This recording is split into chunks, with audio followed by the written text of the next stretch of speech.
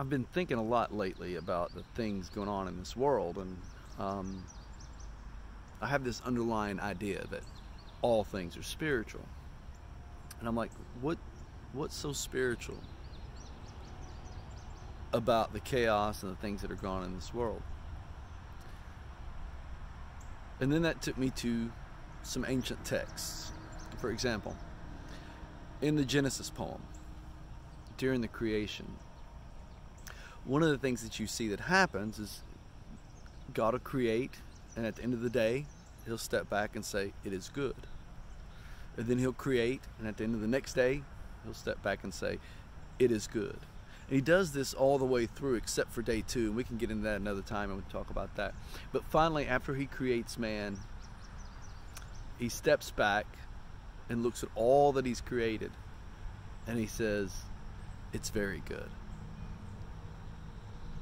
He didn't say it's perfect. He said it's very good. And you got to sit there and wonder, well, wait a minute, you're God. You're creating. Well, why didn't you just make it perfect? Well, part of the teaching there is that he left room for improvement. He left room for growth. And what's interesting is that when he created man, one of the things that he did was he gave man dominion, and he gave man a role in creation to not just take care of it, but to be a part of it.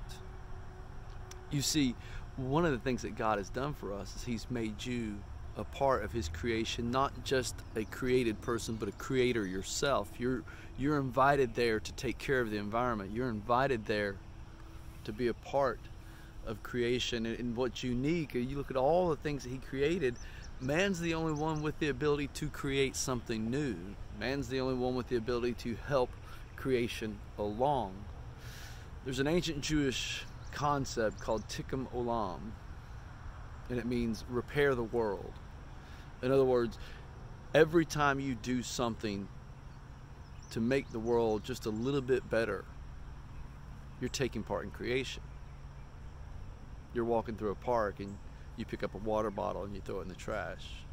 You just join God in taking care of creation. You go in and you help when we go in as a society and we help maintain a wildlife, we're helping God in taking part in creation. We're helping God every time we do something to make the world just a little better place. But it goes beyond that. If you go forward to the book of Isaiah, the prophet, now Isaiah served under several kings, and matter of fact, the last king he served under had him assassinated. But in Isaiah's passage there, in the very first few chapters, he describes this world, this beautiful new world, this idea where they will turn, listen to this, they will turn their swords into plowshares and their spears into pruning hooks, and they will learn war no more. He describes this beautiful world where mankind lives in peace with one another.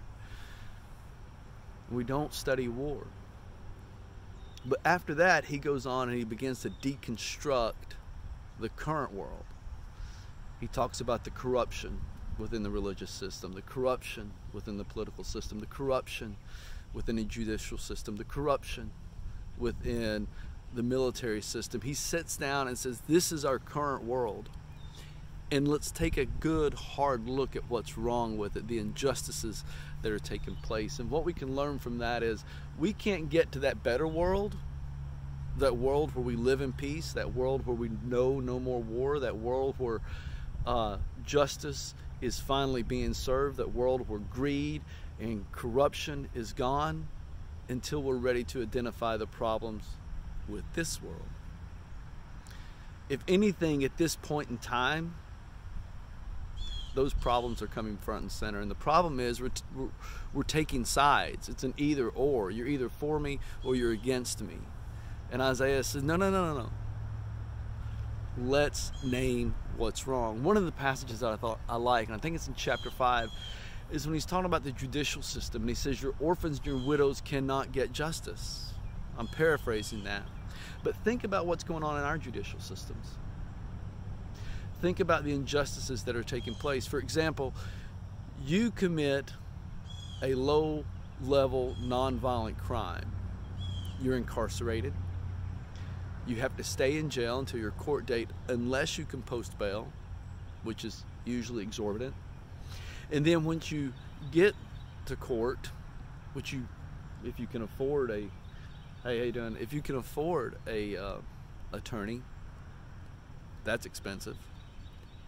And if you can't, well then you go at the mercy of the court, and whatever they decide, which usually includes some more incarceration and higher fees and a lot of prohibitions against you that prevent you from making a better life. That's wrong.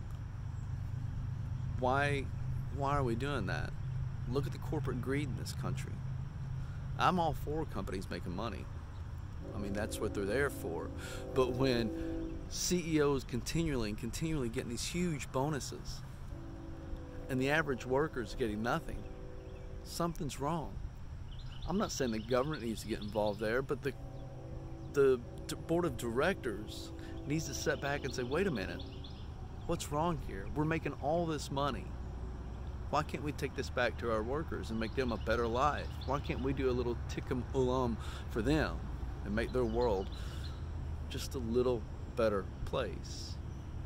Isaiah's got a beautiful concept there. Let's join in the discussion. Let's be part of the solution. Let's deconstruct what's wrong in our judicial system. Let's deconstruct what's wrong in our religious systems. Let's deconstruct what's wrong in our legal systems.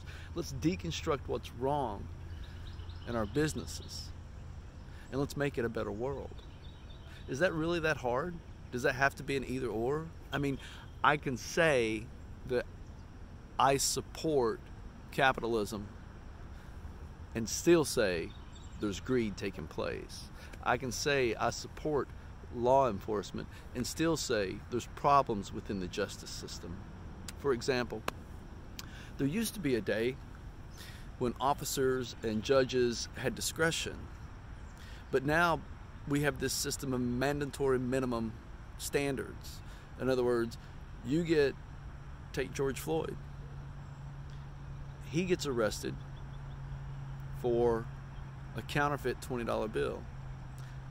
That's a non-violent, low-level crime. Had the system been different, had the system in such a way that that officer had the discretion, or those officers had the discretion, to simply give him a ticket and a court date, none of that would have happened.